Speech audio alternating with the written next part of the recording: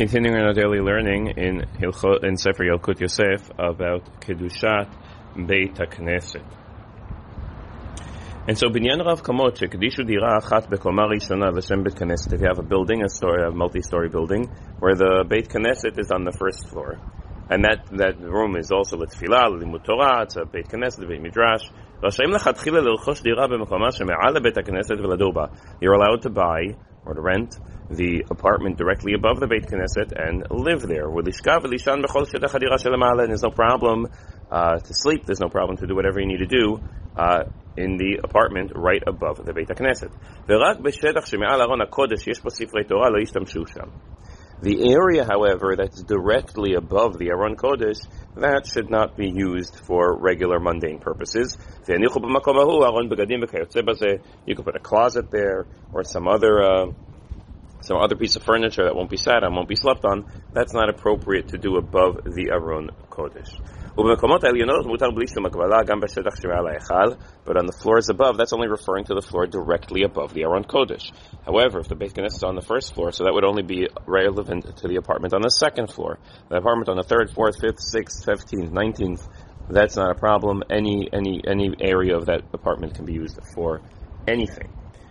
So, לבנות בית כנסת, ולכתחילה לבנות על גבי בית הכנסת דירה לצורכו, יש להתיר לעשות כן.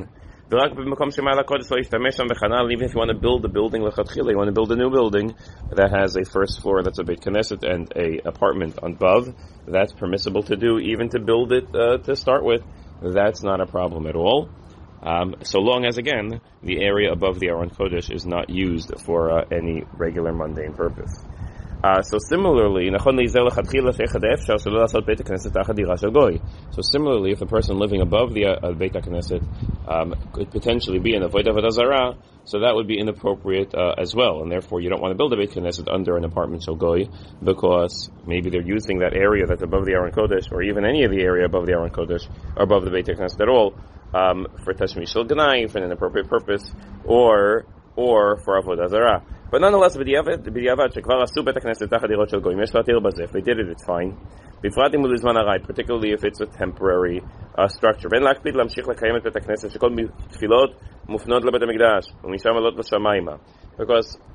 our tefillot are mechuvanot towards Yerushalayim, towards the Beit HaMikdash, that head up towards the Beit HaMikdash Shel Mala, to the Shamayim, and it has nothing to do with who's above us. The fact that there is something above us, so that we try not to do as a symbolic gesture, but it's not that where our tefillot are headed. A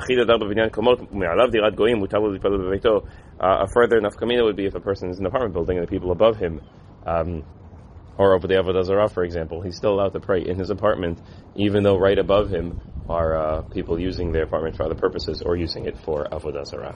Have a wonderful day and Shabbat Shalom.